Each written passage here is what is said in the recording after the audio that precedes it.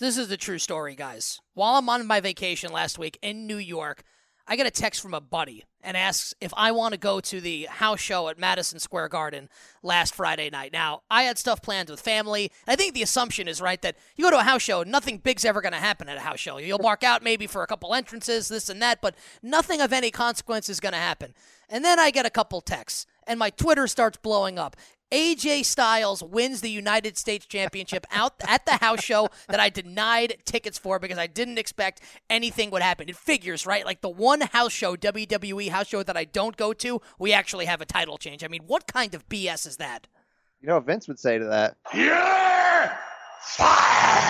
See, I don't know if Vince would fire me because he still wants me to keep paying, but I do appreciate that sound drop. Now, Silver King, it's got me thinking, buddy, because I know you've been a WWE fan your entire life. Your best ever house show experience. Oh, man, I can't even remember what the show was. I remember the main event. It was in Fort Lauderdale, maybe at the War Memorial. I don't remember the exact arena, but it was Steve Austin, Stone Cold Steve Austin against Rhino. And I think there's possible Austin was a heel, or maybe it was Rhino. I don't remember. Oh, Austin, that was during Invasion, right? BC. Austin could have been a heel at that point. And I think I was, still a young teenager, and I trash-talked Austin, and I think he had a chair, and I have a picture of Steve Austin threatening me with a chair, and my face like, oh my God, he's about to hit me. All right, this is what's going to happen. You're going to tweet that picture out, and we will retweet it later this week. Bri, how about you? Your best house show experience? Please tell me, Silver King, you had jorts and a knee brace on, because that's what I'm imagining right now during the prime Austin era. Never wore jorts. Never. No. Yeah, I've been to some prime Austin '98. You go to a Monday Night Raw back then for a taping in Hartford. You think because it's Monday night you're going to Monday Night Raw. No, you're going to a house show and you don't realize it until you walk up to the door. That's my biggest memory of that. All right, let's hit Brian Campbell's music and get on with the show.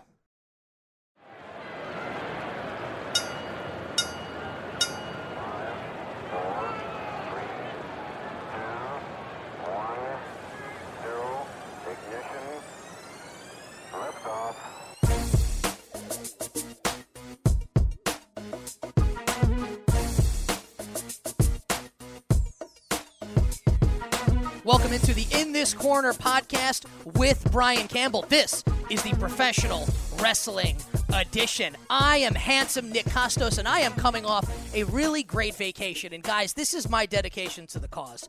Even though I was on vacation for 7 days, I worked out for 5 of those 7 days. I'm in the gym. I'm hanging and banging. I'm getting tan. I come back, and I absolutely have not missed a beat. Now, I urge you to check out the pictures from my vacation. They are on Instagram at the Kostos, TheKosTos. I am a petty, insecure little man, and I need your likes and follows to get me through the day. TheKosTos. And as always, I am joined by my tag team partners. First up, he is the man. He is the myth. He is the legend. He's a pain in the ass, but damn it, he's our pain in the ass. He is the Silver King, Adam Silverstein. Hey now. And as always, I am joined by the man whose name is on the marquee. Come on. He's the icon. Get some. He's the main event. Let's go. He's the showstopper. One time. He is the whole effing show. My man. He is the bod that guides the pod. Bring it. He is the mast that runs the cast. Stay hyped. Damn it, he is the Brian Campbell. Oh, yeah. BC, tell our great listeners what's coming up on the podcast. Do yourselves a favor, listeners, and get some of this. The audio invasion continues, invasion, if you will, because we're pulling no punches about our intentions. We're coming for your free time, aiming to penetrate that feel spot and become the #1 show in your rotation. How do we get there? With another injection of that street-grade dose of performance-enhancing audio. It's that untraceable kind, and like a young Vince Jr., we promote a big man's territory here on the ITC. We are here to get you juiced. This is where the big boys play, huh? Yeah, notice that adjective, right? Play. This week, we'll be breaking down the week that was in WWE, including a red-hot Raw. We'll be answering your DMs, so slide or swan dive right in. And we'll also be getting you hyped for this summer's G1 tournament and the return of our This Week in NJPW segment. Yes, it's a big show planned for you today. Well, It's a big show. It's not the big show. It is a big show. It is going to be a huge one. Now, a couple notes from that phenomenal intro from Brian Campbell. First, that phenomenal intro was over. That was the interesting part right there. No, I got some good notes here just from what you just said. Number one, we had penetrate, spot, and injection all said there. So we know where your head is at right now, Brian Campbell, and it appears to be in the gutter. And as always, a great intro from you, the Victor Conti, the Cousin Yuri, the King Balco, the first of our performance-enhancing audio. And just to flex my intellectual muscles here and my knowledge of wrestling history, that soundbite, Kevin Nash, 1996, Monday Nitro, correct?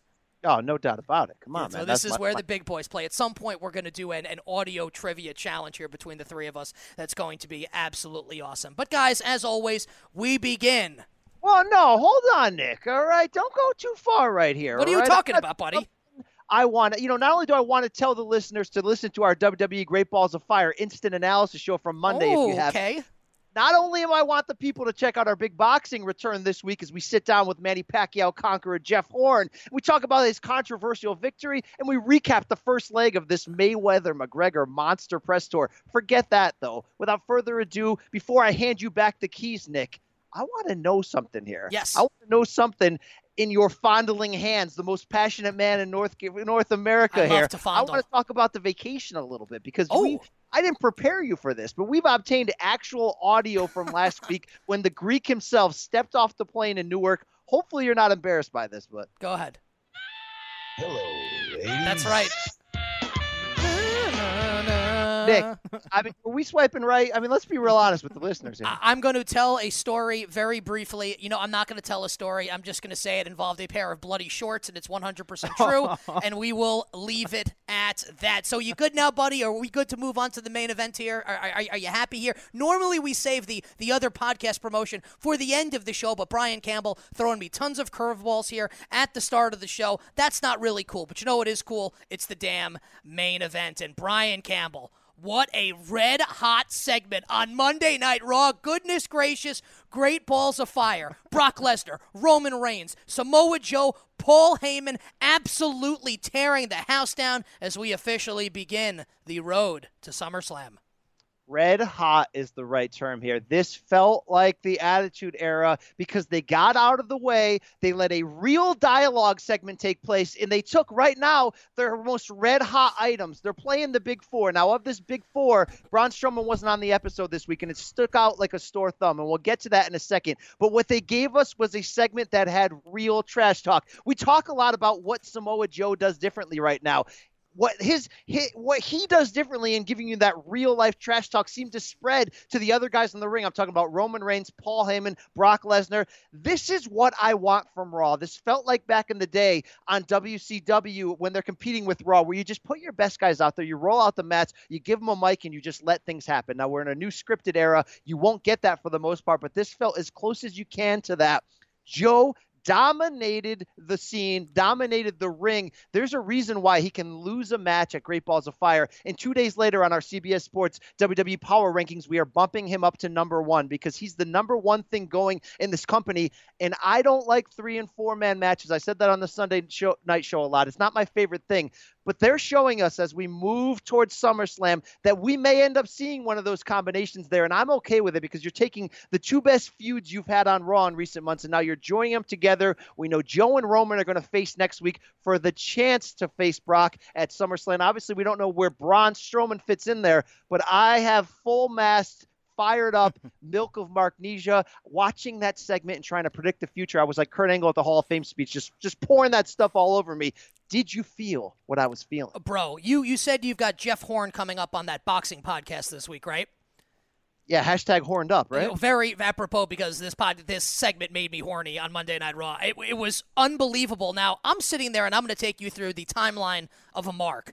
I marked out, I have it written down here, 1, 2, 3, 4, 5 separate times during the segment. The first time was when Roman Reigns' music hit, because you know you're about to get the impending Reigns Heyman, Brock Lesnar showdown. And I tweeted this, and it bears repeating. The Roman Reigns Brock Lesnar match that main evented WrestleMania 31 was a classic before the Seth Rollins cash-in. Go back and watch that match. It was absolutely fantastic, better than it had any right to be. So I got juiced up right off the start, knowing the history of these two competitors and with the knowledge that we're going to get Reigns and Lesnar at some point soon, whether it's SummerSlam or next year's WrestleMania, some point in between or after. We know it's going to happen.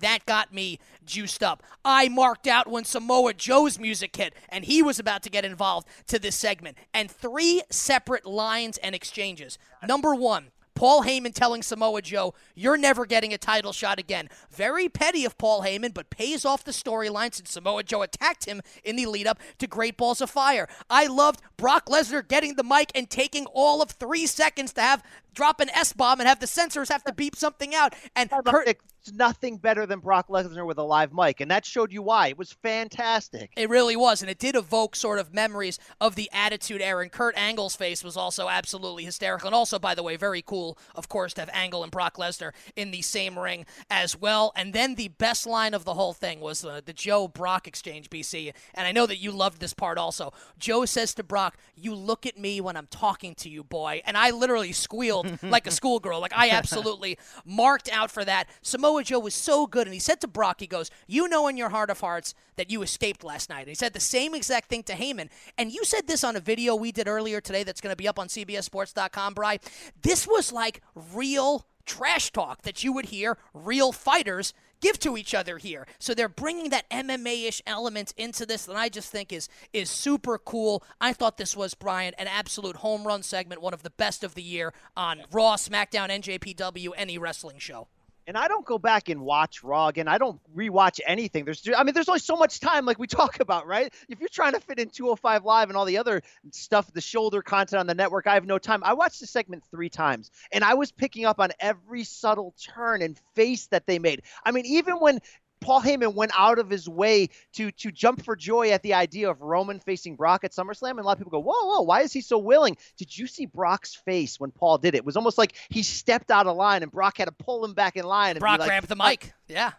And they'll be like, no, he doesn't deserve it. That was fantastic. I saw some people sort of saying that, look, Roman, the great segment, but Roman wasn't up to par with them. He didn't trash talk on the same level. I don't agree with that. I went back and watched that specifically. I thought Roman was direct and powerful, and I thought that he showed you a smug heel persona. He brought one-liners in Joe's face. It just happened that Joe had better material. So, okay, maybe they underwrote Roman, or maybe Roman's not as good as these guys is delivering. That's fine. But in the grand scheme, all we do is complain that we get too much Roman and he's kicking out of everybody's finishing moves. So in a verbal war, which was similar to what we saw with McGregor and Mayweather this week on their press tour, to see him actually not dominate or maybe pull even or at worst lose, I was okay with that. I thought he saved face, and I thought he showed you maybe you don't believe that a double turn happened. Maybe you don't believe that he's a heel. And you know that I don't believe that. He acted like a heel in that talking segment because he was smug, he was confident, he wasn't putting anything over that screams I'm a babyface anymore. He was sort of this like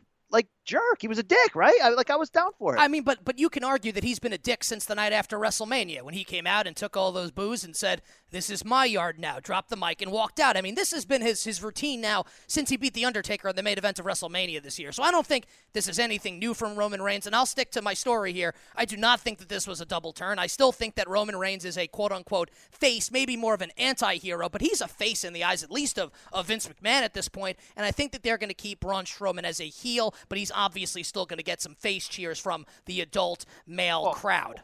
Nick, I love the Samson Simpson I stick by my story reference right there from you. That's my story, and I'm sticking to it. I mean, I know where you live in Florida. And that is?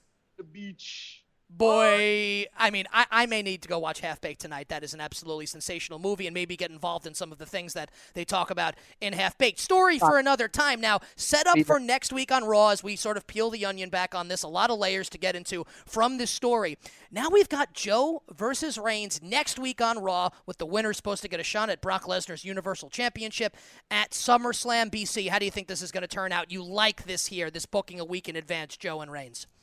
I do, because look, here's my thing on this. I like this because this makes next week red hot coming off of this week. So I like that there's a lot on the line. What do I want on Raw and SmackDown matches? Something to fight for. So I like this.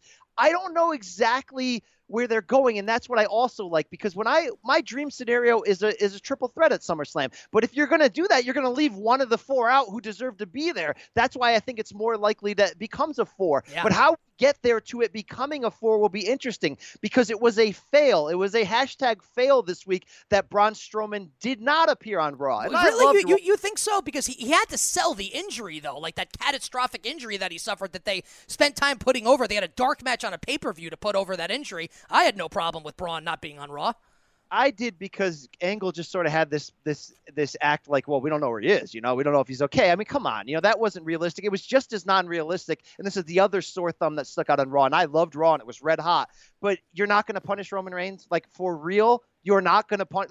Like Vince McMahon got arrested for putting his hand on an officer during that Raw segment in 2015. They made T-shirts out of it. It's professional wrestling, Bri. Come on. Get that, but, bro, this was vehicular homicide attempts. So, Right. my point is, not even addressing that, not putting the pressure on him from Angle's point of view, that was not good to me. And by the way, I'm going to rewind 1 second. I think it's still a double heel turn. Or double turn. I think you just got to give him a chance to play it out. Because when Braun Strowman does return, and he will return, and it's going to be awesome the next few weeks, and he's going to work himself into the main event of SummerSlam. But when he does, he's going to return to a hero's welcome, which means he will be a babyface. So what does that mean to you? He won't, though. If it's he's not going to be a babyface, because you could argue the same exact thing when he busted out of the ambulance and did the whole "I'm not finished with you" and beat up Roman Reigns. They're not turning, like, the Roman Reigns heel turn is going to be, if it ever happens, is going to be momentous. And it's not going to be subtle. It's going to be sledgehammer. And this is too subtle right now, and that's why I think it's not happening. King, hit me up with this. You're on my side in believing that Sunday night it felt like a double turn. All I'm saying is right now, they didn't do something on Monday that said it's not a double turn. All they did is said it could be to me. What did you feel on that? So Nick actually had me kind of changing on this. The night of, I thought it was a double turn. I was very clear about that. I said there's no way it's not. And Nick today in this, since we started this edition of the podcast, had really convinced me it's not, as have some people on Twitter. That's how good I am. I definitely believed it. But where you lost me was where you said that something momentous would have to happen. Roman Reigns just put Braun Strowman in the back of an ambulance and ran it into a semi. That's momentous. So, but no. But it wasn't unprovoked, though. No, he had a reason. reason. Do things unprovoked. Like, he had a reason to do it. He had a reason, but and this is what I agree with. I thought it was a double turn, no doubt. What I saw Monday with Reigns coming to the ring, continuing to act smug, which is a persona I really do like. I think it's a good direction for him because it actually gives him something that he didn't have before. Did it do it for you? Because it didn't do it for Bri. Or it did do Being it for smug? Bri. It did do it for him. Did it do it for you? Just being smug in yes, general? Reigns in that segment, did that do it for you? His smugness did it for me, but because it was smug and it was low kind of tempered, I agree he got overshadowed by Joe and Lesnar. I think that you nailed it. I mean, that's exactly the point that I was going to make. And it's funny because, Bri, you and I are texting as I'm watching the segment on Monday night. I'm watching it a little bit on delay because I was watching my Yankees in the home run derby. Shout out to my man, Aaron Judge. And I thought Reigns sort of got lost in the shuffle there, right? Because Joe was so intense and Brock's obviously intense. And you've got Angle and you've got Heyman. And Heyman's got veins bulging out of his neck screaming at Samoa Joe. And Reigns gets the mic and I don't even remember. It was such a throwaway line that he delivered. And it was so nonchalant. And I thought, that's not good from Roman Reigns. But I guess it does sort of, Bri, fall in line with what we've seen from his character since the night after WrestleMania. So I thought it was okay, and I don't have an issue with it, but he did get lost. And I think that we can agree on that, and he was overshadowed by Samoa Joe, by Brock Lesnar, and by Paul Heyman. For a reason, though, because we talk about how good he's selling physically in this Braun Strowman feud, taking giant bumps off the side of an ambulance. And I think we said on this podcast a few weeks ago, like, wow, a top-level star who gets a lot of criticism. Look, he's selling. Well, you know what he did in that ring by not winning that verbal war? He sold and allowed Samoa Joe, coming off a loss in a pay-per-view, to be number one in our power rankings because he dominated the segment. If you're going to get Joe into a multi-person match, it has to be believable that he deserves to be there if we're going to do 4 or 3 people at SummerSlam. I thought Reigns did the best thing he could do. He sold. He wasn't kicking out of finishers. He was putting people over, while if you go back and watch it, he still had a couple lines, right? He didn't back down. He just didn't win the rap battle. Bottom line. Not only did he not win it, I felt that he lost it in convincing fashion. So here's the deal, right? I marked out several times watching the segment on Monday night. Brian Campbell marked out several times watching the segment on Monday night. Now, you guys don't know this, but I conducted a very scientific hashtag in this corner poll, and I talked to 100 people that watched the segment on Monday night, and 99 of the 100 people said this segment was absolutely awesome. The one person who didn't like it, the wet blanket on all the fun that everybody was having, it was the Silver King, Adam Silverstein. Because, Adam, I saw you on Twitter. You didn't love the segment the way that everybody else did. Now, we're going to crush you for what you're about to say here, but we want to give you an opportunity to do it. Bri, if you've got some sound effects to really bury the Silver King here for this crap take that he's about to give us, do it. But, Adam, we will give you the forum to defend your terrible take. Okay. There's a difference between not liking the segment and not liking where the segment was placed. Those are two very different things. I enjoyed Joe. I enjoyed Lesnar. I sneakily enjoyed Kurt Angle and Paul Heyman, who I don't think get nearly enough respect for their roles in that. And I want to point this out very quickly. Well, Heyman does, maybe not Angle. Angle was magic in that whole segment. His distant stare has kind of been an IWC thing, like what's he always looking at and far in the distance. But he has his eyes bugged out looking at Joe and trying to step between them, almost kind of playing like a little bit of a Dana White role. So I loved what Angle did, Heyman obviously, and Heyman's reaction, putting his hands over his mouth to, saying, oh crap. All right, enough positives. Okay. You didn't like it. Tell us why. Here's the negative. How the hell do you start Monday Night Raw after your hottest pay-per-view since WrestleMania with Big Cass walking to the ring instead of this very segment? This segment and the featured players from the biggest ending to a pay-per-view you've had maybe in years when you combine the two heavyweight matches should be front and center on Monday Night Raw. You know what they used to do during the Attitude Era?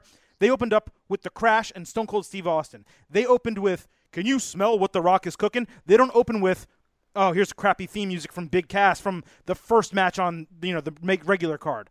That was my problem with it. It was a very good segment. Not amazing, but it was very good. Not amazing. But it should not have been 90 minutes into the show. Do we have a sound effect, Brian, we could play for the Silver King here? No, I'll Come on. That point. It's a bad take. It's not the worst take. It's not good. How is it? Point. It shouldn't have started the show. Yes, absolutely. I disagree with that. They tried hard to get Cass over by putting him out first, but I feel that they more than repaired it by giving you that segment and giving you two other angles that we're going to talk about in the show that, to me, overall, for not a perfect Raw, I thought it was a red-hot Raw that got me fired up, especially that closing with Kurt Angle that we'll get to again. But you tweeted out that, 80% of the show stunk. That was where I took it. Oh, it did. Well, look, and look, you may be right about that. I don't know if it was 80%. There were portions of Monday Night Raw that dragged. But here's what I always say. If you can make me as a viewer mark out 2-3 times over the course of a show, that's a good show. And I marked out many times over the course of this Brock, Roman, Samoa Joe segment, and damn it, I marked out big time for the second half of our double main event as well. That closed out Monday Night Raw. That got me all excited. Hashtag horny at the end of this. Milk of Marknesia absolutely everywhere. The Kurt Angle, Brian Campbell cryptic phone call and text messages. It's going to be resolved next week and ended with Kurt Angle telling someone on the other end of that phone that he loves them. I can't wait to see BC how this turns out. Look, this is so good because it's attention to detail. It's commitment to a long-term build, right? There was a point 2-3 weeks ago on the show where I'm like, all right, I'm kind of bored. Reveal it already. No, they stayed the course. They have it done so well right now. And then by bringing it back at the end of the show after a main event that had nothing to do with it, left with you with such a powerful edge of your seat that straight up, I was marking out, like Nick is saying, like marking out in full, like marking out and whipping it out, apparently. I want to know what is happening, and that's when they've done it right. There hasn't been a cliffhanger type thing. There's been some big Raw moments where guys get beat down, where there's a late reveal. They still can do the big moment well on Raw. They don't do the cliffhanger moment well on Raw. And you heard my Peter Brady voice just jump there in excitement because this fired me up because they set the stage so well. If you go back and actually listen to the dialogue that Angle gives in the segments earlier in the night. They set the stage that there's at least 3 to 4 potential angles, not pardon the pun, of where they are going right now with this. And that's where you want to be. There's some worst case, there's some great case, there's some in between. But the fact that we literally don't know, there's not one clue in there that gives you, without a doubt, I know where this is going. And that never happens on Raw. That's got me fired up. The reveal will be next week when Raw is in Nashville. So the question, Nick, is where are they going? Now, I'm not going to lay out all the possibilities and steal from everybody here. I'll just say, if I had what's my best choice? You tweeted this out, Nick, so we both had this feeling. My best choice for fans and for Raw and for that dirtbag inside of me, what do I want the reveal to be? I want Steph McMahon to be on the other end of that phone. I want them to be hanging and banging while being the Raw general manager and commissioner, and I want it to end, because we've heard the rumors of a match, right? I want it to end with Triple H defending the honor of his family against Kurt Angle, the dirt hole, at SummerSlam. That's what I want. Nick, is it going to be that? What direction are you going?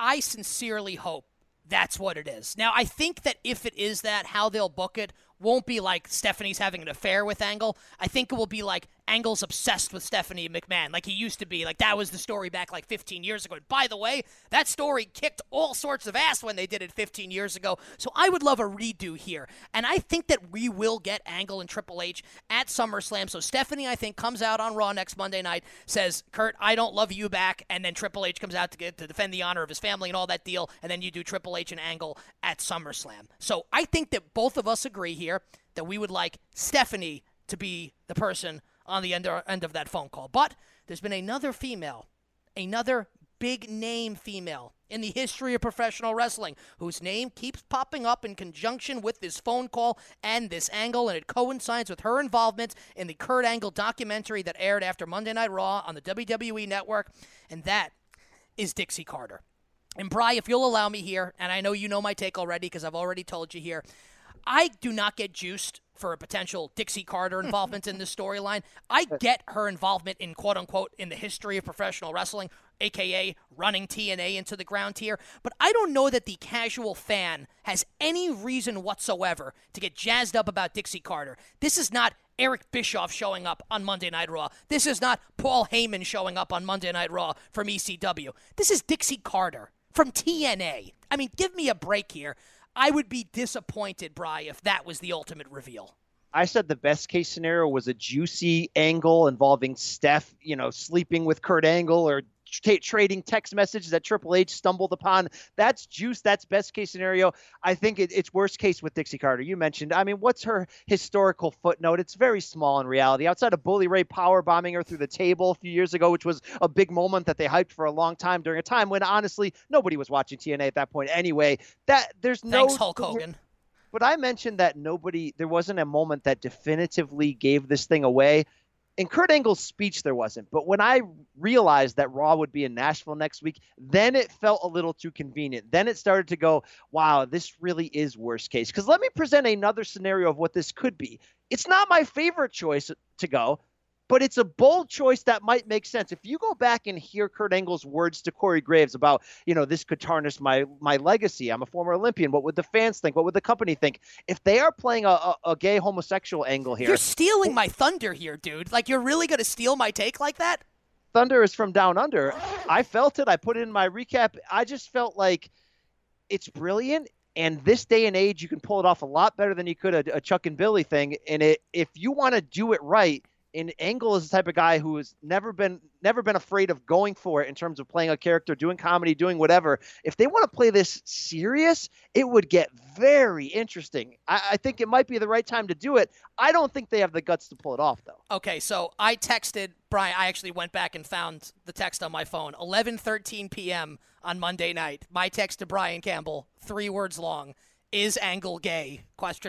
Because that's where I felt like it was going. Like that's how they were setting it up, kind of. I felt like my legacy is going to be tarnished. He goes, no, don't worry about it. You come here next week. We're going to come out together, and I love you. Now, I don't think that's going to be the case. I don't think that's where it's going, but I'm being dead honest here. It was actually the first thing that I thought, maybe Kurt Angle's gay. I don't think it's going to happen, but it's not outside the realm of possibility, and as Brian astutely said, if anyone could pull that off, it would be Kurt Angle. Now, our guy, the Silver King, Bri, he is a contrarian by nature, and wrestling is very subjective. So Silver King, obviously, welcome to his opinion. Sometimes they're valid, sometimes they're incorrect, as he just told you why he didn't love the Brock Lesnar segment on Raw here. So, Silver King, when you watched the end of Raw on Monday night, did it activate the feel spot for you? Did you mark out at all, or did you find yourself saying, you know what, I didn't really like this that much? No, I loved it. And there's two reasons why.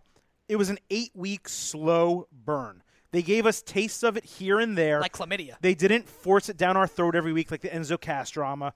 You know, there were a couple weeks where they kind of ignored it or just briefly mentioned it. And then they brought it back in a very big way the 1 week before they're going to make the reveal. That's why I loved it.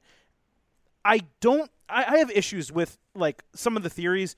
The Dixie Carter thing, I don't think the first time that WWE is going to give TNA a real mention on air is Dixie Carter. Like, who cares about Dixie Carter? No one does. And as you said, who really knows who she is unless if you're a WWE fan and you didn't watch 24 on Kurt Angle, you don't even know who she is. So forget that. The gay angle, I kind of thought about that too. But you know what? Oh, we see where the Silver King's head is at. But you know what? He has 5 kids. He just got remarried. If you watch 24, then you saw how much he loves his wife. That's kind of strange. I think Stephanie is the obvious answer, and it's where most people's heads are going because they want to find a reason for Angle Triple H at SummerSlam. I'm just a little concerned that these two kind of whodunit in the dark angles the answers to them are going to be exactly what we expected. Well, I ended up liking the Enzo Cass angle, even though we expected it to be Cass, and we'll get more on Big Cass coming up here in moments, and his theme music as we slide into DMs a little later in the program, and I would have no problem, Brian Campbell, if indeed it was Stephanie McMahon. So I think, Brian, based on what you're saying here, it sounds like you enjoyed this edition of Monday Night Raw more than most in the calendar year of our Lord, 2017. I thought, for big moments, it was one of the best. I've not been this fired up. Again, it's different when I love it, man. Back and put somebody through a table, and you're like, wow, that was great. There was a blood packet. It was great. No, this was like, It's still real to me, damn it. I was popping, dude. I was there. I was ready. I mean, there was enlargement. Okay, I'm sorry. It was. I got to be honest. You can't hide something like that, right? You know? No, you absolutely cannot, and that does it for the double main event portion of the In This Campbell podcast with the Brian Campbell. And with that, I turn the reins over to the very able, the contrarian himself, the Silver King, Adam Silverstein, who will moderate our debate, best of 7, hero or zero. Silver King, number 1. All right, we're going to start this one off with Nick this week. On Raw, against their better judgment, Rollins and Ambrose seem to team up and have each other's backs a little bit. Whether these guys end up working together as some sort of tag team or it's in a rivalry head-to-head, are you buying this Shield-ish type of reunion, hero or zero? Bri, you're going to be surprised by my answer, I think. I think it's a 0, and I'm going to keep it short, and I'm going to keep it sweet. I have no interest right now. 0.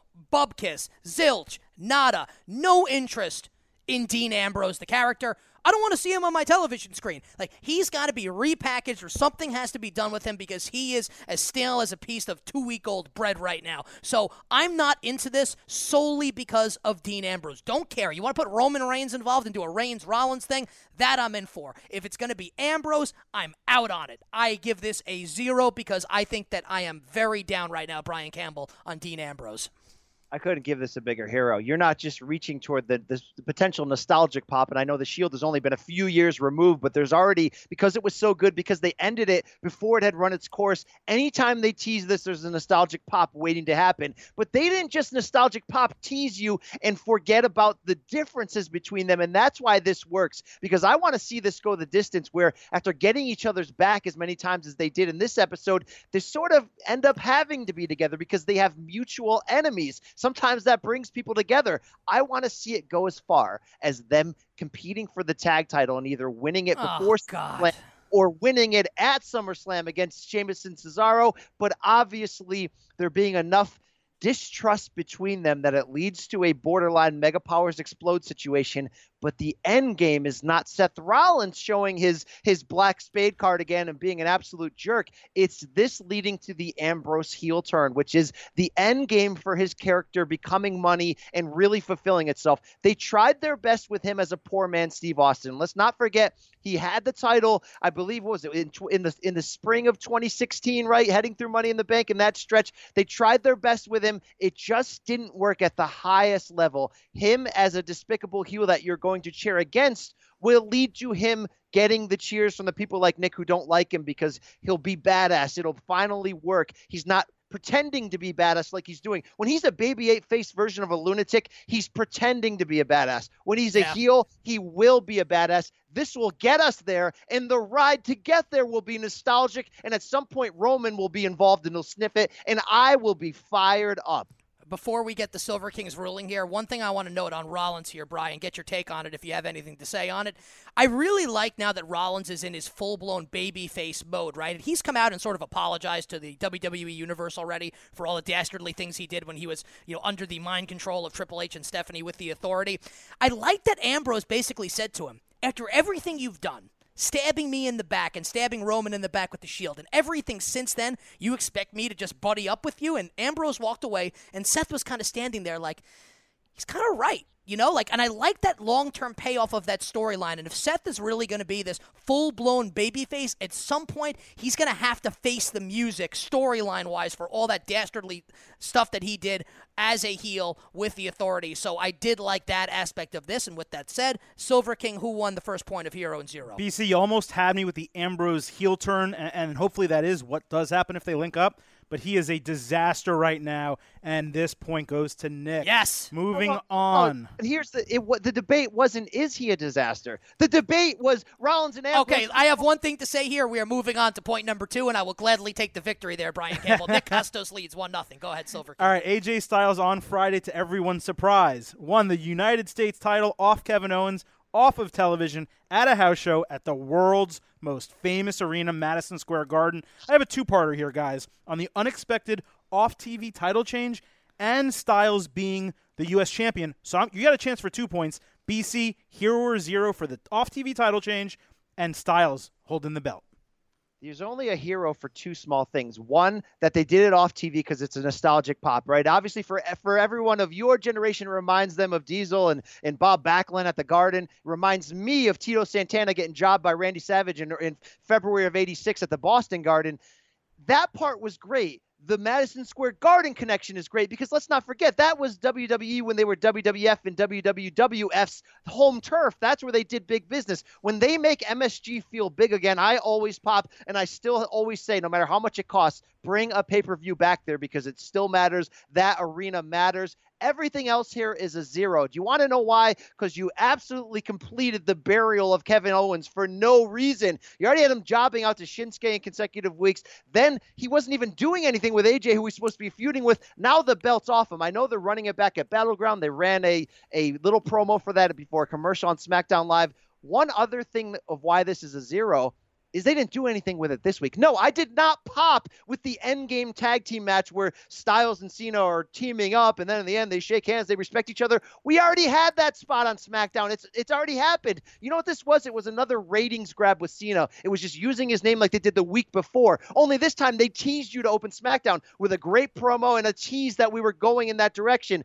We didn't go in that direction, so it's a fail. It's a zero. Stop toying me with ratings grabs. This week it showed you why Raw was so much better. Yes, SmackDown is usually more consistent, but it wasn't this week, and it failed. It straight up failed. Okay, I agree with both things that Brian said, but I have disagreements as to the reasons why. Of course, the off-TV title change at MSG is a hero. It's awesome. We don't need to go into the reasons why.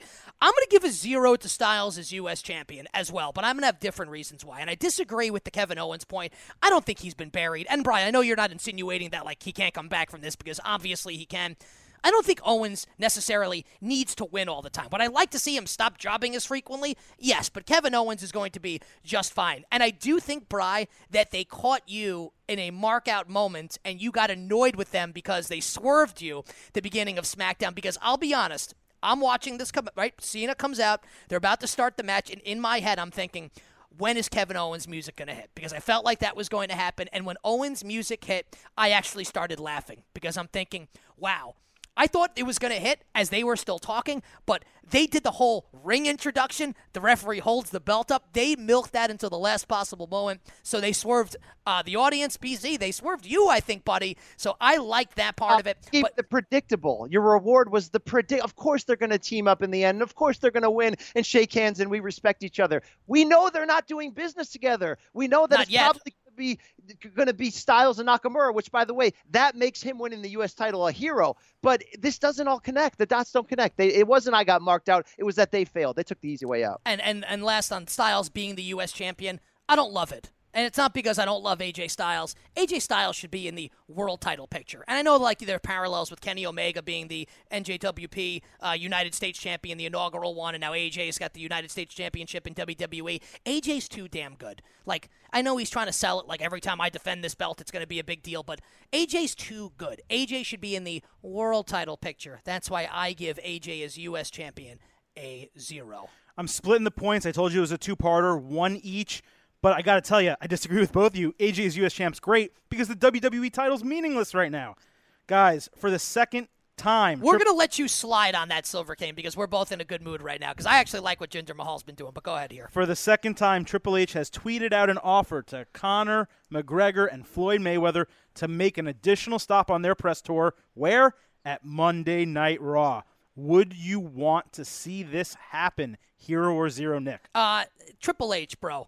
It's kind of pathetic, right? Like, this is when, like, people are on Twitter, like, asking for interviews, autographs, stuff like this. Like, enough, buddy. Like, he's whoring himself and the product out there. Like, please come to us because our ratings aren't good. Like, we saw this with LeVar Ball, however many weeks ago that was, and I didn't think it was a total train wreck. But, like, you're selling out to do that. And I know that McGregor would be entertaining. By the way, McGregor drops F-bombs more frequently than I do. You're going to put him on a live mic? That's going to be a disaster. Floyd Mayweather, the domestic abuse and all that garbage. You're going to put him front and center on a PG product? It's a horrendous idea. Would I like to see it in an ideal world? Sure, but we don't live in an ideal world. We live in reality, and something like this can happen, it won't happen, and it shouldn't happen. I give the idea a big fat 0. Take that, Triple H.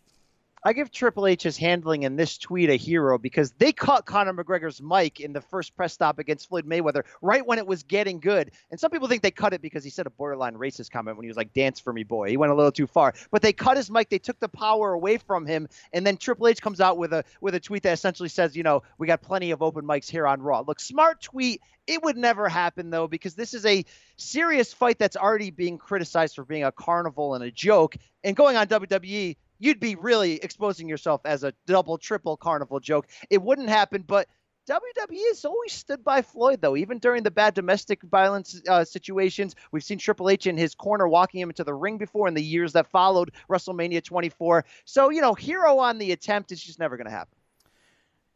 Man, Nick, Nick knows this better than anyone. You ask once, fine. You ask twice without an answer in between, you look pathetic. Point for Nick Kostos. Yeah, I'm loving Silver King judging this here, Brian. I'm loving this. 3-2-1. Hopefully, Moving like on. the Golden State Warriors, I will not blow the 3-1 lead. Moving on here. SmackDown has not had a legit challenger to Naomi's Women's Championship since that very brief stint where Charlotte demanded a shot. And we're going to have another pay-per-view without a legitimate challenger for Naomi because there's a fatal 5-way booked for Battleground. It's an elimination match. Hero or Zero, BC, on what they're doing with the women's division and having this match at Battleground. Dude, this is an absolute 0. You hear me ripping the welcoming committee every week. You hear me ripping that there's no direction for the women's division in general, that it's just an absolute joke. I mean, Lana got 3 consecutive unearned title chances. It wasn't just we're going to pop it once on a pay-per-view. Nobody knows if she's good. She's going to come out in a revealing outfit. We're going to have our one time, and she's going to go back to being in Rusev's corner. No, she's going to get 3 title shots, and she didn't deserve any of them. And she loses the third one in 2 seconds. But, oh, no, we're going to throw her back into this fatal 5-way. Massive 0 there, but it's an even double 0 on the sense that we just had 2 women's Money in the Bank multi-women matches, 2 that you got all hyped up to see that there was going to be a prize at the end. Well, Carmella won the prize, only she's not doing it with anything with it. And I'm not saying she has to cash in now, but now we have a separate another additional 5-way women's match where the prize is just a title shot. Look, we know the belt's going to end up on Charlotte's waist. Just admit that that's where you're going. Don't waste time with this. Does Naomi have an injury that we don't know about? I don't know much about the women's female cycle. She have to sit out for a while. I know in gym class when I was growing up, sometimes girls can get a pass from swimming one day because of things that I don't know about. That's fine. Is something going on here? I don't like Naomi as the champion to begin with. I don't think she ever deserved it or did enough at the elite level at that point when they put it on her twice. But this has been a botched debacle title reign. I don't know why I care this much because I don't. I'm fired up, but they blew it, all right? Congratulations, WWE. You played yourself again. All right, so here's what I'm going to do. I'm going to take the loss on this one right now because Brian Campbell knocked it out of the park. I am now down 3-2. Silver King, let's take it to Game 5. You're right. You had no chance there. All right, guys. Global Force Wrestling, formerly TNA, formerly Impact Wrestling, has now suspended champion Alberto Del Rio. What's his name over there, BC? Alberto El Patron, right? That's right. Alberto El Patron indefinitely for his alleged role in a domestic violence incident with Paige at the Orlando airport. Also, following up that, Paige's brother posted on Facebook that his sister has been beaten by him and is in danger. Obviously not a really good situation. Give me a hero or zero here on just this relationship and what it's doing for these competitors, or is it just none of our business?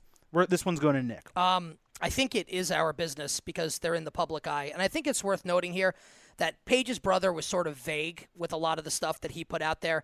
He alluded to potential abuse as it regarded to her time in WWE, and I think Brad Maddox was probably the person that he was calling out, alleged emotional and perhaps physical abuse with Paige. Now, we don't know exactly what happened at this airport because Paige came out and said it was in reference to another woman involved trying to take pictures while the two of them were dealing with a potential family situation. But I think one thing's pretty clear here. This dude, Alberto Del Rio, is constantly trying to put his masculinity out there. I'm going to beat you up. I'm the superior athlete. I don't think this is a good dude. I've never met him. I don't know him. So I'm not trying to say that he is or he isn't for sure. The gist that I get is that this is not a good human being here. And I will always, always side with the woman in something like this. An innocent woman like Paige who grew up in the business, who's involved now with the guy who I would not want her involved with if I were one of her relatives. I think this is a really sad situation. And I think that it is our business as members of the wrestling media, right, members of the accredited sports media, to talk about this because if her family's putting this on blast and Del Rio keeps getting in trouble, Bri, I think clearly where there's smoke, there has to be fire. I want this relationship to end. I have nothing against them getting together if it's going to be good. I don't care what they do in their spare time. But if this is going to be bad for Paige as a woman, then this is not something that I want to keep hearing about.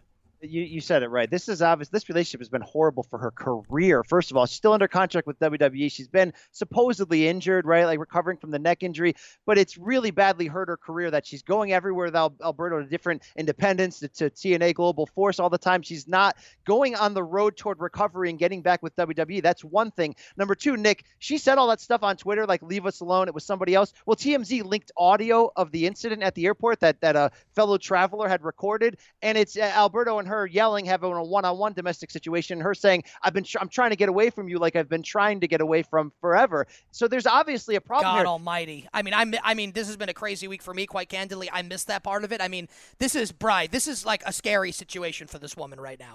Deeper though, guys, do you remember that incident earlier this year in 2017 where there was a stabbing in Del Rio near his restaurant in San Antonio? He came out with cuts on his arms and on the back of his head. He missed the plane to a giant wrestling match in Mexico for their top promotion on their biggest event of the year, totally destroyed them. Then I interviewed him shortly after that for a separate story, and he basically said, look, it was somebody attacked Paige. I stepped in. It was an entirely sketchy situation because wrestling journalists contacted local authorities. There was no record that he ever went to the police. This guy has bad guy written all over it to the point that right before he was released, I started making those public claims like, why is WWE not doing any every week? Why are they not doing anything with this guy? He'll connect with the Hispanic market. You can put the title on him. He's a great heel. He's in great shape. He's perfect in the ring. In his late 30s, he's really holding it together. And I was right. He was putting forth great work when they gave him the ball. But I always had an asterisk. I said, well, maybe there's something we don't know. Maybe WWE knows they can't trust him. Maybe they know he's a bad guy. It's turning out to be true. It is none of our business, but there's enough smoke to realize there's actual fire behind the scenes. It's not my business to jump in and remove her from this relationship. It's her family and the WWE maybe's business as her employer, but somebody's got to do something. This is going in the wrong direction. Let's not forget one thing here. GFW decided to put the heavyweight championship, the biggest title the company has, on this guy recently, like just before this happened. So all of this is going down after the fact that he's been elevated with this company, and they put him on that in light of everything that he's been going through over the last few years. All right, moving on here in Hero Zero. For 3 weeks now, we've seen an escalation between the Canelisi, whatever, and Sami Zayn. Is this working for you as a first feud for the former Mike Bennett? BC, Hero Zero. I thought the way that this specific episode handled was a slight hero. I liked, Mike standing up to Sami, knocking the flower vase over his head. They dropped their Power of Love sound bites. I thought, it was really a slight zero overall. They've done enough building toward this of Sami constantly getting in the way. And as a heel, though, he's annoying, right? So he does sort of, if you get the wrong rub from him, get you to kind of cheer against him. So that's working. My question is, though, they gave Mike Bennett Kanellis' name. Kanellis is the biggest star for WWE's purposes. They're now building a Mike Bennett feud. It's going to be interesting to see which of those two, husband or wife, gets a bigger push in the ring. Because when Maria Kanellis comes back, and she did great work with TNA in New Japan. Not good work, great work. I thought she was top notch on TNA in 2016. I would like to see her get right away and fix some of these problems that we have in the Raw and SmackDown women's divisions, only she's sort of managing her husband. And by the way, I got nothing against Mike Bennett. I think he's a quality hand. I really like him.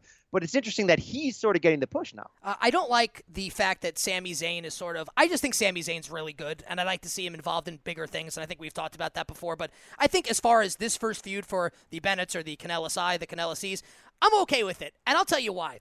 I think Maria is excellent, and I thought that she was great on SmackDown Live this week.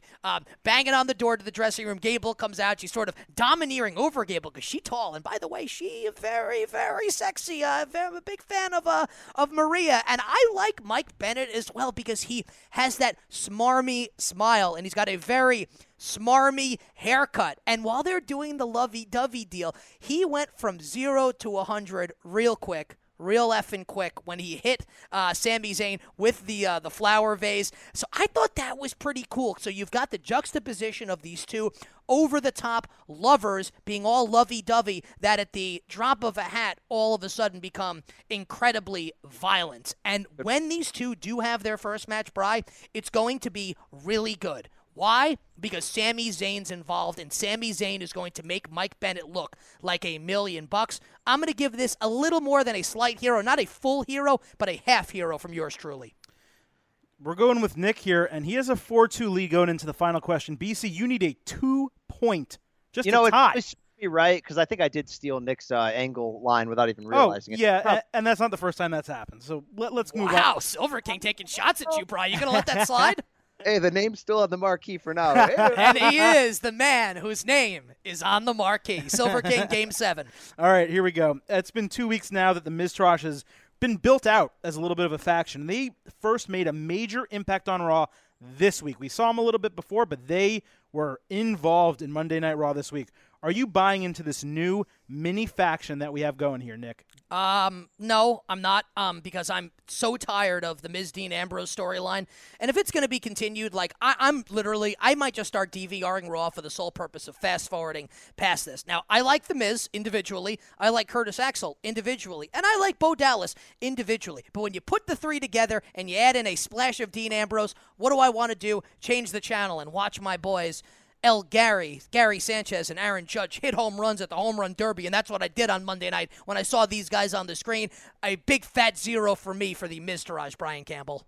All right, it's hard to top you because you're so right about the Ambrose situation. When they showed you that they're continuing that, and I know there were more wrinkles to it this week, but when they were continuing, it's really come on, WWE, just get it together. But it's a hero what they are doing right now, and it's a main hero because I love when they pluck Gilberts out of the depths of where they're going nowhere, and they use them. I loved J&J Security a lot, and I know those guys were at the end of their career. They were road agents, whatever, but I love when they do stuff like this, and they have cleaned up Curtis Axel and Bo Dallas in really humorous and strong ways. And the fact that The Miz is playing into the real life storyline every time he talks, saying, This WWE. Look, if you just give people a chance, this is what will happen. I took these guys from, being in the social outcast and getting pinned by everybody to this. It's like they're playing up a real life storyline. So far, it's been a hero because The Miz is the best chicken S heel that you got going on in the sport right now. He needs protection more than just his wife to fight his battles for him. So far, it's a giant hero. That last point definitely goes to BC. I said the lead was insurmountable, and it was. I think the really good thing is that these guys are what the Singh brothers should be. They're actually making an impact, and they're able to talk on the mic, where the Singh brothers are kind of worthless. Silver King, I'll be honest, going into this segment, I thought you were worthless. But you proved your worth to me big time by rewarding me with yet another best-of-7 victory. So thank you, kind sir. And I think that makes me up 2-1, BC, in the best-of-7 series. Now I have 2 wins, and you only have 1, good sir. But as you said, your name still on the marquee. Now, BC, I know you're excited because it's back, damn it. This week in NJPW. You excited to talk some Japanese wrestling, my friend? Be the elite. Oh, yeah, Nick. Let's do this thing. Okay, now listen, before we get into some of the topics that I have written down on my impeccable rundown here, tell the audience here your mark-out moments this week for the Young Bucks and Kenny Omega YouTube show being the elite. I was just not in tune that this show existed. I was not in tune to how hilarious it'd be, how there's just constant swearing, how it's like behind the scenes of the business, but at the same time developing storylines that actually hilarious storylines that actually carry over into the real NJPW product. Nick, we were blowing up each other's emails with constant clips and links, and I know there's a lot. By the way, can I jump in here because I wasn't on last week's show, obviously, because I was on vacation. It is worth noting that during the G1 USA series, I don't remember what day this was because I was basically drunk for 10 days straight on my vacation.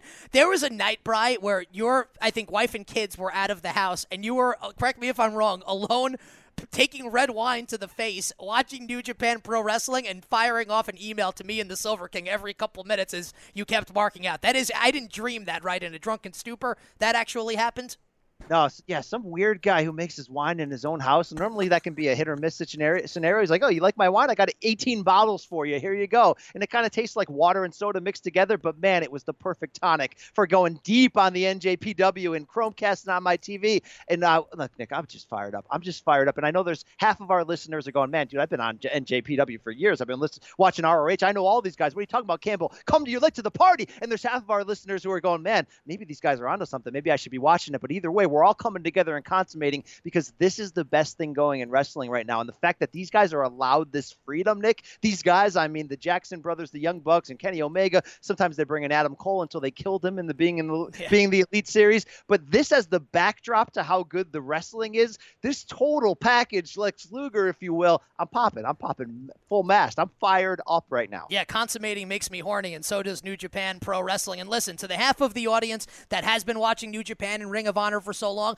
listen, you were ahead of the curve, and we don't have to get into my personal backstory here on like the other stuff that I do for CBS. All I'll say is, now that I'm into all of the other stuff that's going on, not just WWE, I am absolutely thrilled. I absolutely love it. And to the half that are listening to this and are saying, wow, I might be on the fence here. Should I take the plunge and watch some New Japan Pro Wrestling? The answer is a resounding yes. I would have said yes in Japanese. I don't know that much Japanese, so I can't do that. But yes, you should do it. So a bunch of things for us to get into here in this segment, Brian. I want to start off here. It's a bonus DM here, so this will not make, it didn't make our DM segment here, but I'm going to work it in here. This comes courtesy of Assad Weaver, huge fan of the program. We appreciate you, Assad. Mr. Weaver 83 on Twitter. And he calls me out, BC. He says that I recently said blasphemy when I stated that Kenny Omega is better than AJ Styles. Now, I want to give you first word here before I defend my good name.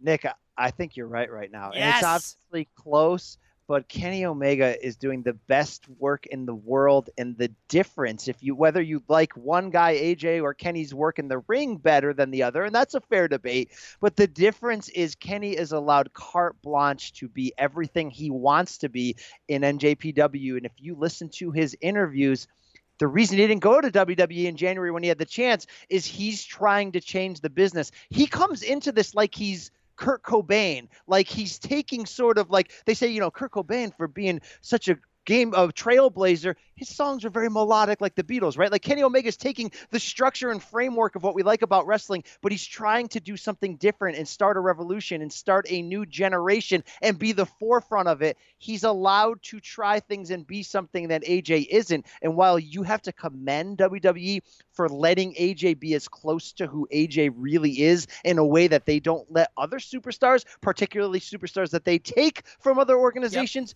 Kenny is just at a higher level right now, Nick. Okay, so like you said, you can have the debate who's better in ring, Omega or Styles. For me, I like Kenny Omega better, but then again, I will fully admit I have a heterosexual man crush on Kenny Omega. He's probably my favorite male on the planet right now. That includes friends and family members, and that is the absolute truth. I'm obsessed with Kenny Omega. Now, where Omega is better than Styles, and I don't think it's comparable here, is on the mic. Now, Styles is pretty good on the microphone. Kenny Omega is great on the microphone, and to me, it's not even close. Kenny Omega is the best performer in the world today. Not in New Japan, not in America, in the whole damn world, in the Milky Way galaxy. Kenny Omega, number one right now. And Bri, I can't wait.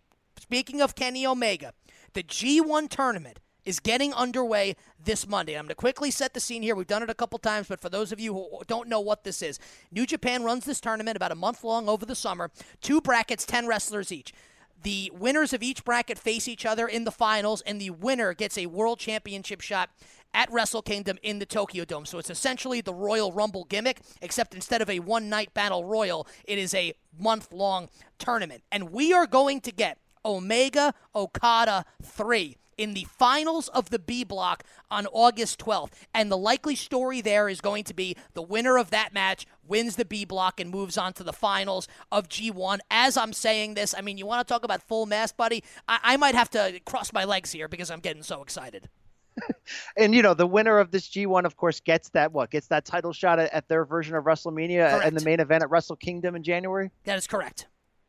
This is incredible. Now, we're not guaranteed to see this matchup, right? No, we are guaranteed. We are 100% getting Omega Okada 3 on August 12th, 30-minute time limit in that match. So it's not going to be the 60-minute Broadway or the 50-minute match that we saw at Wrestle Kingdom earlier this year in January. 30-minute time limit, last match in the B block, August 12th. Because it's a round robin, not a bracket, right? No, I believe it's a bracket. So each guy wrestles 9 matches, I believe. You look at this at the 2 blocks. I mean, there's some incredible names here that we've seen in NJPW that we've seen outside of it. I think what's really important here is Kota Ibushi coming back to NJPW. He had been floating around, but this guy is 5-star match potential at any time. You saw him in the Cruiserweight Classic. Go back and watch his matches with Kenny Omega. Absolutely incredible. Nick, to do 3 of these Okada Omegas in 8 months is absolutely incredible. It's blasphemy, but this will probably surpass the love affair that people my age have with Flair Steamboat's trilogy in '89, because it's just taking something that was great and taking it to a higher level of art. Nick, when I was going deep on that red wine that night, and I had the wife away, and I was just Chromecasting NJPW to my screen. I would ask you, by the way, how deep you went, but I'm scared of the answer that you'll give me, so just go on. What I was wearing at the time. I will tell you, though, rewatching 1 and 2 again with separate eyes again, I want to say this before we talk about the third one. I think the first match is better. I think it's the best match in pro wrestling history. Wow. I don't agree going to the 6-star level. If you're going to use Meltzer's 5-star system, probably played himself to a degree. Probably should have been 5.25 stars with the rematch being 5 stars, but that's just my take. But it's really the first 2 matches are so different from each other that it really comes down to what you want, right? Like the storytelling in the second one was incredible. It was almost like listening to an incredible jam band, like Trey Anastasio of Phish or the Grateful Dead, just taking a tune and constantly teasing like you're going back into the chorus, right? But you're jamming it and you're just leading you along. But that first one was just like set apart explosions. And yes, the lead-in and the builds to each explosive spot were incredible. And maybe I'm just a guy that pops for spots a little bit more than fine storytelling, although I love it all together, tied together. But that first one it's perfection. It's incredible. It may have the best spot in the history of wrestling when Omega springboarded a moonsault. The springboard moonsault over the barricade is freaking ridiculous. Sick. And then to see him lose a match in which he Now, look, Okada's incredible, and Okada had to be that incredible. And Kenny Omega will tell him yourself in an interview, Okada had to be that incredible for that first match to be that good. But with that said, Omega outshined Okada to a small degree, and he didn't win the match. And the fact that Kenny uses that in his NJPW promos, you sent me an incredible one the other day, where Kenny's talking like removing the fourth wall. He's like, I'm the guy doing the 5-star matches. I'm the guy who outperformed Okada in the first one. I'm the guy who should have been booked as the winner. That's incredible that they speak like that in a promo, and I think the first one's a little bit better. What do you guys think? I think that I tend to agree with you because it's more of a spot fest. It's not a spot fest, but it's more of a spot fest. But I will offer this caveat. I knew the winners and how each match ended before I watched it. So I think that if going into the second match, let's say you watched it live at 5 in the morning, wherever it aired in the United States, not knowing that it was a 60-minute draw, you probably would have enjoyed the second one more because it was a full 60 minutes and the story was absolutely insane. But given the fact that we knew the results going in, I have to agree with you that I enjoyed the first one just a smidge more. Silver King, Omega Okada, 1 or 2? So here's the thing. I agree exactly with what you said, except I didn't know the results. I watched them blind, so I'm seeing them for the first time. Number one... You didn't know? No, I didn't know. I'm very jealous. I didn't want to, yeah. So when you guys said you have to watch these, I'm like, I'm not reading a single thing. Good job, I'm just watching it. So I watched the first one, and I think it being a spot fest, to Brian's point, is a big part of it. But it's also, I had never seen them fight before. So it's the first time. And the first time is often the best time. So that's why I love that so much. And continuing that, little analogy there, the second one, 60-minute, I got blue balls. I got nothing. I thought we were going to get a story about the Silver King's virginity there. Now, I don't know if it gave you nothing. No. But you like the first one better. My point being, it built me all the way up. I couldn't wait to see how it ended. And then it ended in a draw. Not that that's bad, because it told a great story. But I like having a definitive finish. I like the spot fest probably too, like Brian said. And it was the first time I had ever seen anything like it. I do agree that it's better and should be rated higher as well. So for me, it's 1 over 2, but, I mean, we're splitting hairs. They're both great. So, again, go ahead, Brian. The rematch, Nick, like you mentioned, the fact that a sequel is rarely ever better, right? Like they always say The Godfather Part 2 is the only time it maybe ever happened. To make the sequel when you didn't know it was going to end in a Broadway and to make it that great, you give them the props. But, Nick, how do they make the third one both different and better? That's where you want to really find out their genius and how they book this and how they perform it. I don't know how they'll do it. Well, I think the larger question is not just how are they going to make the third one better and differentiated. It's how are they going to make the inevitable fourth one better and differentiate that one. I have more confidence, though, in Kenny Omega to get this done than I do any professional wrestler in the world today, and I think they are absolutely going to nail it. Now, I want to wrap up our conversation this week on New Japan Pro Wrestling with a very interesting question. Well, I think it's interesting, at least, and I think, listener, you will as well. And it's very simple. Brian Campbell, do you want to see Kenny Omega come to WWE? Yes or no? And tell us why. Not anytime soon, because I've gone and really down the rabbit hole of listening to every available interview he's given, and it's really refreshing to see him look at this from an artist's point of view. And there are obviously other wrestlers who treat it as an art form. Without question, he seems to be at a different level in what he looks to want to accomplish and how he actually breaks down. I mean, what makes him great in the ring, right, is how his sequences between moves have so much attention to detail where other people throw it away, right? His selling, incredible. I want him to be there after he either accomplishes what he's trying to accomplish in NJPW, which is carry that company to a legitimate competition point, do something that no one's ever done in wrestling before, be the face of something. I want him to finish that first. I mean, maybe it's comparative to AJ going to the WWE on the verge of turning 40. Maybe, where are we? How old is Kenny Omega? Kenny Omega turns 34, I believe, later this year. He's 33. I mean, I know that because I'm obsessed with him, and we were both born in 1983, and it kind of turns me on. Maybe he follows the Styles plan. Maybe in 6.5 years, he does get to that point. Eventually, obviously, I want to see him in WWE, but what I don't want to see, Nick, is him watered down for the same reasons that I didn't like the way that Shinsuke was commercialized coming from NXT to the main roster. I don't want to see anything. And I know you can say your argument could be, and I referenced this earlier, was go watch NJPW AJ Styles from the markings on his pants to the logos to everything. He kind of looks like WWE AJ Styles. Yeah, he does. But there's still a McDonald's commercialization there when you go to the big time. I want Raw Kenny Omega. I'm trying to take over the world Kenny Omega. When he's older and he can't perform at this level, he can cash in and come to WWE and do a series of matches with old Seth Rollins, and it's probably going to be beautiful and incredible. But for now, I want to see this guy change the world, Nick. Listen, buddy. I mean, I didn't know. I knew that we were going to have this discussion. I didn't know what your answer was going to be. You pretty much took the words out of my mouth. Do I want to see Kenny Omega in WWE? Of course I do. But the fear is that you put him in NXT, and Kenny Omega should be nowhere near NXT if and when he comes to WWE. He gets the AJ Styles treatment. And in order for Kenny Omega to succeed, you give him the mic and you send him out to the ring and say, you know what, kid? Do your thing. We're not going to write for you. We're not going to give you the artist known as Kenny any crappy gimmicks.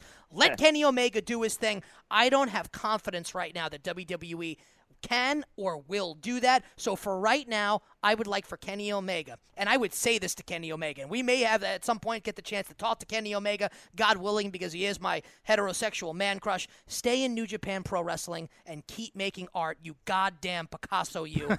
Keep doing it. And last note here on New Japan Pro Wrestling, in all seriousness now, if you're listening to this and you haven't watched it and you're still on the fence, don't do it for us, right? Don't do it because we're talking about it. If you're listening to this podcast, Bri, chances are the people, you really like professional wrestling. And you are doing yourself a disservice if you're not watching this because it's absolutely freaking awesome. Do yourself a favor and watch some New Japan. I promise you'll like it, or damn it, you'll get your money back. And with that, let's slide into some DMs. Bri, unless you've got anything to wrap up with. Close. One thing that makes Kenny Omega so good in NJPW and why that system is so fun is he speaks fluent Japanese, but they don't let him do that because as a heel, they don't want him to speak Japanese to Japanese people. So everything he does it in English. And that helps you, by the way, get into the product a little easier, but it also keeps him this badass. They also represent and protect kayfabe. He's not allowed to travel with or be seen with any faces, and that is fantastic. Yeah, and he always travels with the Young Bucks for the Being the Elite YouTube show that we mentioned, which you should check out as well. There are a lot of free press for Kenny Omega and company, but why do they get it? Because they're really, really good. And just one last note here, and I promise this is the last one. I tweeted this. I know I've been really bad here with this. It's just the truth. I tweeted this the other night. Kenny Omega actually retweeted this. The New Japan Twitter account posted the full final from last year's G1, which Kenny Omega actually won. He beats Goto in that match, and afterwards cuts a promo where he's running down the crowd in English, stops, and then goes into Japanese, like the first time he's ever spoken Japanese to them to mark that occasion. Totally craps on the crowd in Japanese, and what did they do? Kenny. So he craps on them in two languages, and they still mark out for him. Such is the greatness of one Tyson Smith, better known by his ring name of Kenny Omega. Brian, it's time to slide into the DMs. Tell the listeners how they can get involved each and every week. Hit me up at B Campbell CBS, at Silverstein Adam, at the Kostos. Guys, DM season is open. It's time to swan dive right in. For the people, by the people is this show. Send us your questions, your comments, your critiques. Hey, if you got a problem with handsome Nick Kostos, he'll stand up to you. I mean, he'll get right in your face. He'll defend it. Let's do this thing. Let's be a team. Let's consummate this relationship. Oh, we're about to consummate right now. And we're going to start off, speaking of Nick Kostos defending himself, this comes courtesy of Brian Paulson at BPauls68. He says, hey guys, no mention in the instant analysis pod after Great Balls of Fire of the best fake injury spot in years, Alexa Bliss's arm dangling like Sid's legs. Poor Sid Udy. That was a gruesome injury at Sin back in 2001 WCW pay-per-view. He goes, bad look, guys, and he blames me, handsome Nick Kostos here, and says as a Queens guy himself, you can't dub yourself as handsome. Well, Bri, the reason why you can't dub yourself as handsome is because you're probably ugly, and I'm very handsome, so I can get away with it. And the second thing is, we did mention the Alexa Bliss injury spot, and we called out the fact that she had done it already on SmackDown Live. So Brian Paulson, not listening to the podcast here, 0 for 2, Brian Campbell, for Brian Paulson.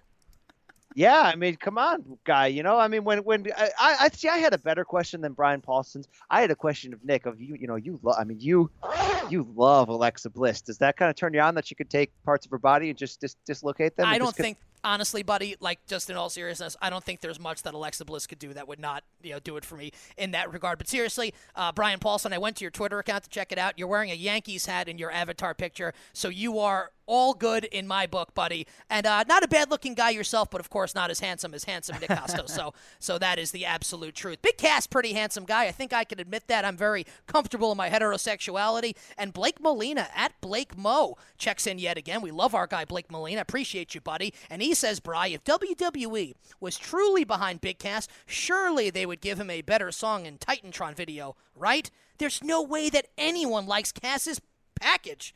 Hashtag keep it PG. So a couple double entendres there from our guy Blake Molina here. We touched on this a little bit, Bri, on the Instant Analysis pod. Did you change your mind at all on the Big Cass presentation after Monday Night Raw? I love that we're talking about packages. We're talking about, we touched on this. Blake Molina, you fit in well in this crew. There's no question about it. Sexual deviance.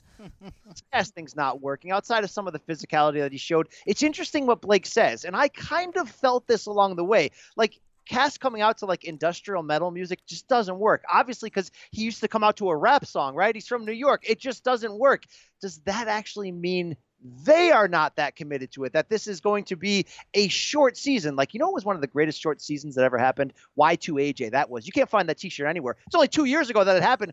Or a year and a half ago. You can't find that T-shirt anywhere. This might be a short season thing. And I don't know if they're as committed. They're committed to Cass long-term as a potential star and a big man that makes Vinnie Mac pop. Yes, they are. But Blake may have a good point, because I don't think the package is that impressive. His was bad on the mic. His new logo on his shorts kind of stinks, and the song is repulsive. I got nothing here. All right, the logo stinks, and it says Queens, New York on it. Like, you're a face if you're from Queens, New York. Everybody loves me, of course. I mean, I'm the most loved person in this office. Everybody knows that. Or not. So I don't like what the Queens, New York thing on the shorts. I thought his promo was pretty good on Monday night. I didn't have any problem with it. So, Bri, I disagree with you there. And I will say it again. I'm alone on the island, apparently. I'm Tom Hanks and Castaway chilling with Wilson, but I like his theme music. I don't think it's as terrible as everyone thinks. I don't think it's any worse than Seth Rollins or Dean Ambrose. I said that on Sunday night. Now, Silver King, as is your wont, you crapped all over his music on the Instant Analysis pod. Do you feel any differently about Big Cass after Raw? No. No. That's it. Silver King likes to keep it short and sweet. All right, next one comes courtesy. Just like his love life, I think is what you were trying to say. Short and sweet. Come on. He laid it up there, Silver King. I had to slam it home. Next coming up from JB at JBrax1122. We appreciate you, homie. This goes back to New Japan, and I think it is a legitimate criticism. JB says, just watched New Japan for the first time and says, is it me, or do they do a lot of no-selling? To him, it's killed all the hype about New Japan maybe being better than WWE, and maybe people taking WWE for granted. So let's ignore that larger point here of New Japan versus WWE and focus on the no-sell, because we do see that a little bit in these matches. That bother you, BC?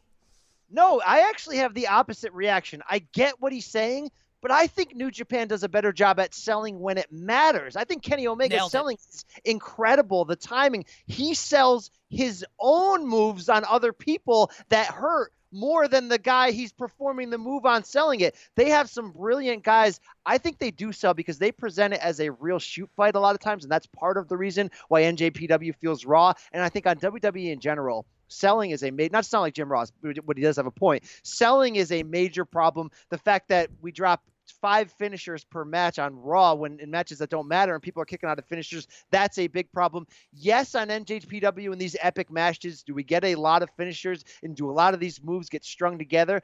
But I see people taking devastating moves and selling it to a devastating fashion. I don't think it sticks out to me.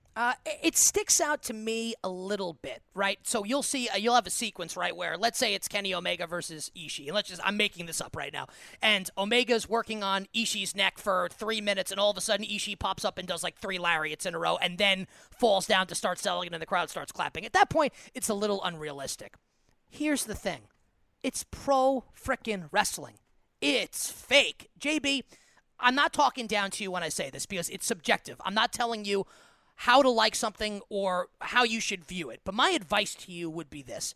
Don't get caught up in the minutia, right? Enjoy it for what it is. And what it is, by and large, is a hugely entertaining product. And for the most part, like there will be those little instances, but Brian's 100% right.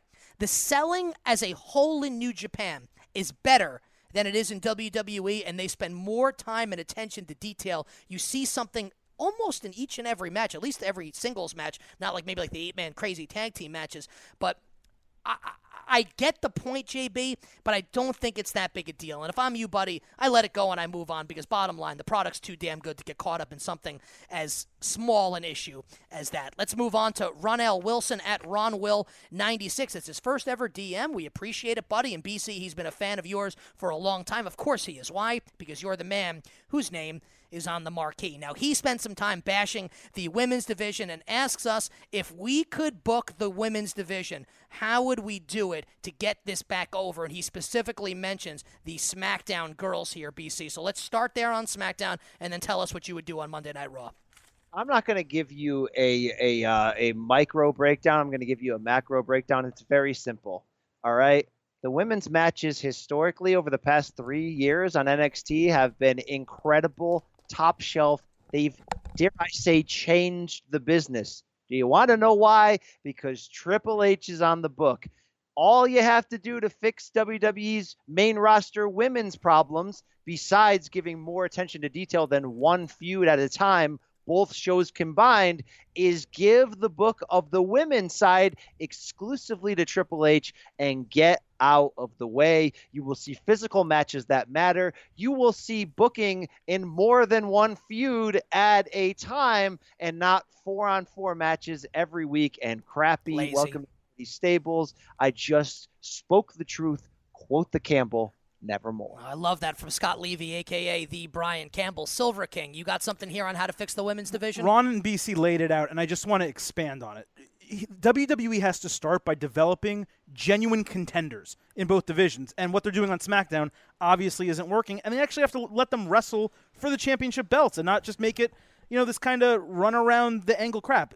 Raw did that with Sasha. They actually built her up into a number one contender. She won a big match, and then she got her opportunity. SmackDown had put in so much into the women's Money in the Bank match, and now the stupid Fatal 5-Way elimination match that you guys talked earlier, that it's completely lacked. Outside of the short Charlotte feud, again, Naomi hasn't really fought against anyone. The answer, just like BC said, is to book primary and secondary feuds, not a number one contender, and everyone else in the division fights a 6-woman tag match. It doesn't work. This means giving other people besides the champions and that one contender opportunities. Nia Jax, Becky Lynch. They need to have clean fights, not against each other, they're on different brands, but against other women that build them up, just like any other wrestler for an Intercontinental title or a WWE Championship. They have to get over on their own as singles competitors, and they're not going to be able to do that when they're fighting in a 3-woman tag team because, well, we need 2 women's matches on the show, and we already had a singles match. So, Ronell, I think we all agree with you here. The Silver King, myself, and the man whose name is on the marquee, Brian Campbell, we all agree that something needs to be done. We gave you some solutions. Hopefully WWE is listening because there's too much talent on that women's roster for that product to be as lackluster as it's been. And let's close out the DM segment.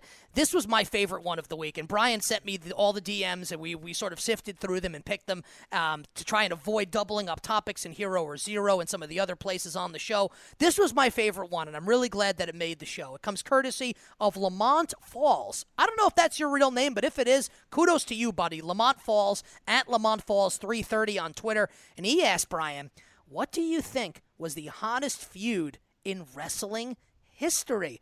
And he adds his choice, and that would be Dusty Rhodes against Ric Flair and the Four Horsemen back in the NWA in the 1980s. What's your choice, BC? It's I don't mean to make this more difficult than it is, but there's 2 different eras for this question.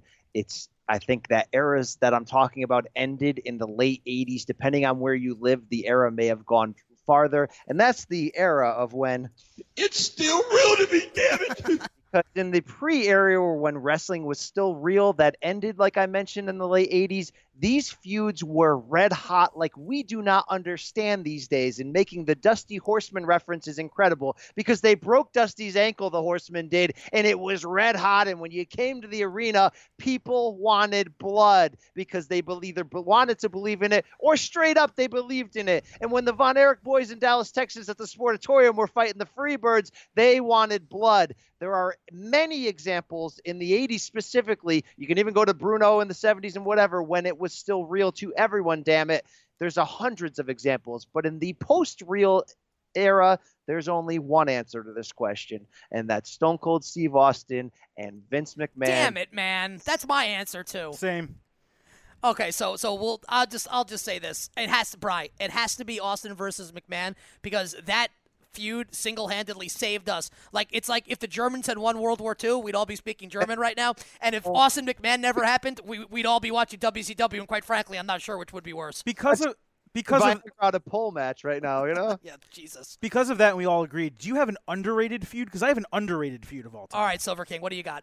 So my answer was Austin McMahon. Let's not joke around. Okay. But one of the most underrated feuds of all time that never gets talked about, doesn't get enough credit, was Raven and Tommy Dreamer in ECW. It's a good one. It's a good choice. They legitimately feuded for 3 years. And there were so many twists and turns. It got personal. It was business. And I believe the last Beulah match... McGillicuddy left Raven for Tommy Dreamer. And I believe the last match was Raven leaving ECW and Dreamer getting his only win in that whole rivalry. So it's not an epic feud. It's not Austin McMahon. It didn't save the business.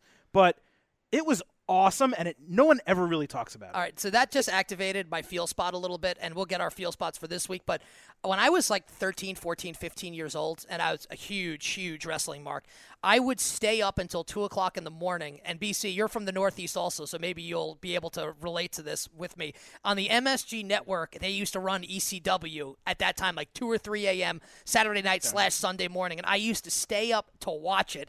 I absolutely loved it. I had the Sabu, homicidal, genocidal, suicidal shirt. I had the RVD 420 shirt before I had ever toked the good stuff. I had no idea what it meant. My dad saw me with it and goes, "What the hell is that?" I go, "Rob Van Dam's the whole effing show." He goes, "No, the 420. I just thought it was a fun play on numbers to the Boston 316. Of course, it's a pot-smoking reference, but I loved ECW. Actually, Silver King, great call by you. Raven and Tommy Dreamer. BC, was that you, like me, staying up late to watch ECW? I hit ECW at the perfect time. I lived in the Northeast. That was right when I'm underage, going out in the woods and getting loaded every Friday and Saturday, whatever, and then coming back home, not just in time for ECW, planning my nightlife around coming home for ECW, being loaded to the gills on Natty Light cans, and then just going sick in the basement, watching Sabu do a double moonsault into the crowd and just going, what is going on here? The best, we don't have the time, but the best moment I ever had in wrestling was going to an ECW house show in New Britain, Connecticut, in a bar with a ceiling that was so low you couldn't even go off the top rope. I saw things to this day that I'll never forget. That hard hit in New Britain, Connecticut, Brian Campbell. That is some good stuff here. Now, again, I referenced the email that Brian sent with all the great DMs this week. So for guys like Jesse Linha and Frankie Camelot and some of the others that sent us DMs this week that we did not get to, keep sending them in. We can't take all of them every week because we do have limited time here. We can't go on for 3 hours on a podcast here, but we do appreciate them. We do see them. So keep sending them in. And Brian, once again, tell them how they can get to us in this segment. Slide right in at B Campbell CBS, at Silverstein Adam, at the Kostos. You've been doing a great job, guys. Step up your questions. Just bring it at hashtag in this corner on social media. And again, just to reiterate, if you like what you've been listening to on iTunes, give us a 5-star rating because we are 5-star performers. Leave that positive review. Every review, every rating helps us. Help us help you, or vice versa. I'm kind of getting lost in my own words here, so I think it's time to move on to the Feel Spot portion of our show, which closes it out. Brian Campbell, what tickled the old fancy made the masked rays full for you this week in pro wrestling? Look, this was a surprise to me. I was not really down with the Cedric Alexander-Noam Dar feud, love triangle, going around with Alicia Fox. It's had some fun moments. It's gone on far too long. I stumbled into watching 205 past midnight on Tuesday night. Was going to go to sleep. Was this red wine induced or no? On Tuesday night. No, this was canned beer induced, but that's irrelevant to this point. After midnight, you got to let it all hang out, and but I watched this and stumbled into a really good match, an I Quit match, a true blow-off match. The reason why I defend 205 Live and try to watch it every week is it feels like the 80s to me because it's typically simplistic booking. This was simplistic and effective booking in an I Quit match that was incredibly physical and had some real moments of Noam Dar getting his fingers bent back, almost broken, to the point where Cedric Alexander trapped Noam Dar's arm into the chair and gave him one last chance. Was like, just say quit. Here's your last chance. Just say it. Noam Dar wouldn't do it, and then Cedric stomped on that chair 100 times until Dar quit. It activated my feel spot. It felt real. It was good. And then the bonus afterwards of Noam Dar breaking up with Alicia Fox, telling her he's he's been using her all along. Look, it was cheesy, but it was great. I loved it. It hit me in the feel spot. All right, so Brian Campbell just referenced a break in that relationship.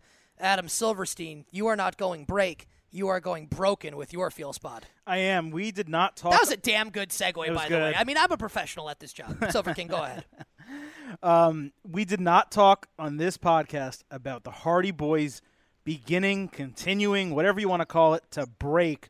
Guys, it was a little bit almost too much of a they kept referencing things that we know, but you know what? I'm looking past it because I'm so excited for them to get out of the tag team picture, or at least get out of their Team Extreme gimmick and move into something that's different and unique and captivating, which we need so much of on Monday Night Raw. The Hardys are beginning to break. I'm falling for it. I'm loving it. Give me more. I'm loving it as well, and I would like to delete their current gimmick because, quite frankly, it's garbage. And you saw tweets from both Matt and Jeff Hardy after Raw sort of alluding to the obsolete and delete and delightful and all the buzzwords used by them in TNA when they were playing these awesome characters. So I think we may see that sooner rather than later. That did hit me in the feel spot, but guys, what really hit me in the feel spot, it was not something I watched. It was something that arrived to my apartment. So you guys know that I have a Bullet Club shirt that I drove to Hot Topic to purchase. I felt like a 16-year-old girl walking into Hot Topic to get a Bullet Club shirt, but that is true. I did do that. I tweeted a picture. I watched it during G1 USA like a true mark. But the true crown jewel now, Brian, of my wrestling T-shirt collection, and I know that you are a wrestling T-shirt connoisseur. I feel like I now, sir, have the best one. It is my Kenny Omega Goodbye and Good Night shirt, which features a gun and a trigger with the Omega symbol and a bunch of cool stuff written in the gun, like Bullet Club, G1 winner, One Winged Angel. I will tweet a picture out of it. I showed it to Silver King in person earlier this week. It. Bri, I sent you a picture of it. That hit me in the feel spot, and I can't wait to cut the sleeves off that bad boy and show my guns off in the gym, Brian Campbell, while I'm wearing my Kenny Omega T-shirt. Is it better than the CN Almas NXT He's 100 shirt I'm wearing right now? Yes, probably is. I just want to know what size you get. I got it a medium. Of course I did. I mean, look, listen. Here's the deal, listeners. I'm like 5'7.5". It says 5'8" on my driver's license, probably because the woman at the DMV was in a good mood. I'm 5'7.5". I'm not the biggest guy in the world. I feel like I'm pretty built, but I'm not the biggest guy in the world in terms of muscles either. So you're goddamn right. I'm gonna get a medium. Why? Because it shows off my pectorals and it shows off my arms and it fits me perfectly. Don't hate the player, hate the game. And while you're at it, at the Kostos on Instagram, like all my pictures, because I have a Napoleon complex and I'm extremely insecure about my physical appearance. And I think that's enough of that. And Brian, we should probably end the show at this point. And even though you did it at the beginning, because I love you and because your name is indeed on the marquee, tell the listeners again what else they have to look forward to this week on the In This Corner podcast. Great Balls of Fire instant analysis reaction show from Monday is ready for your listening.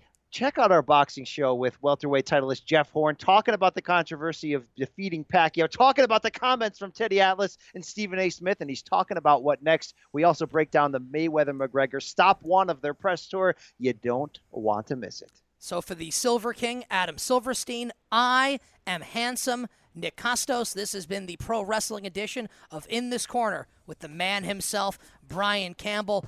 BC has got 2 words for the listeners until we see you next week. We out.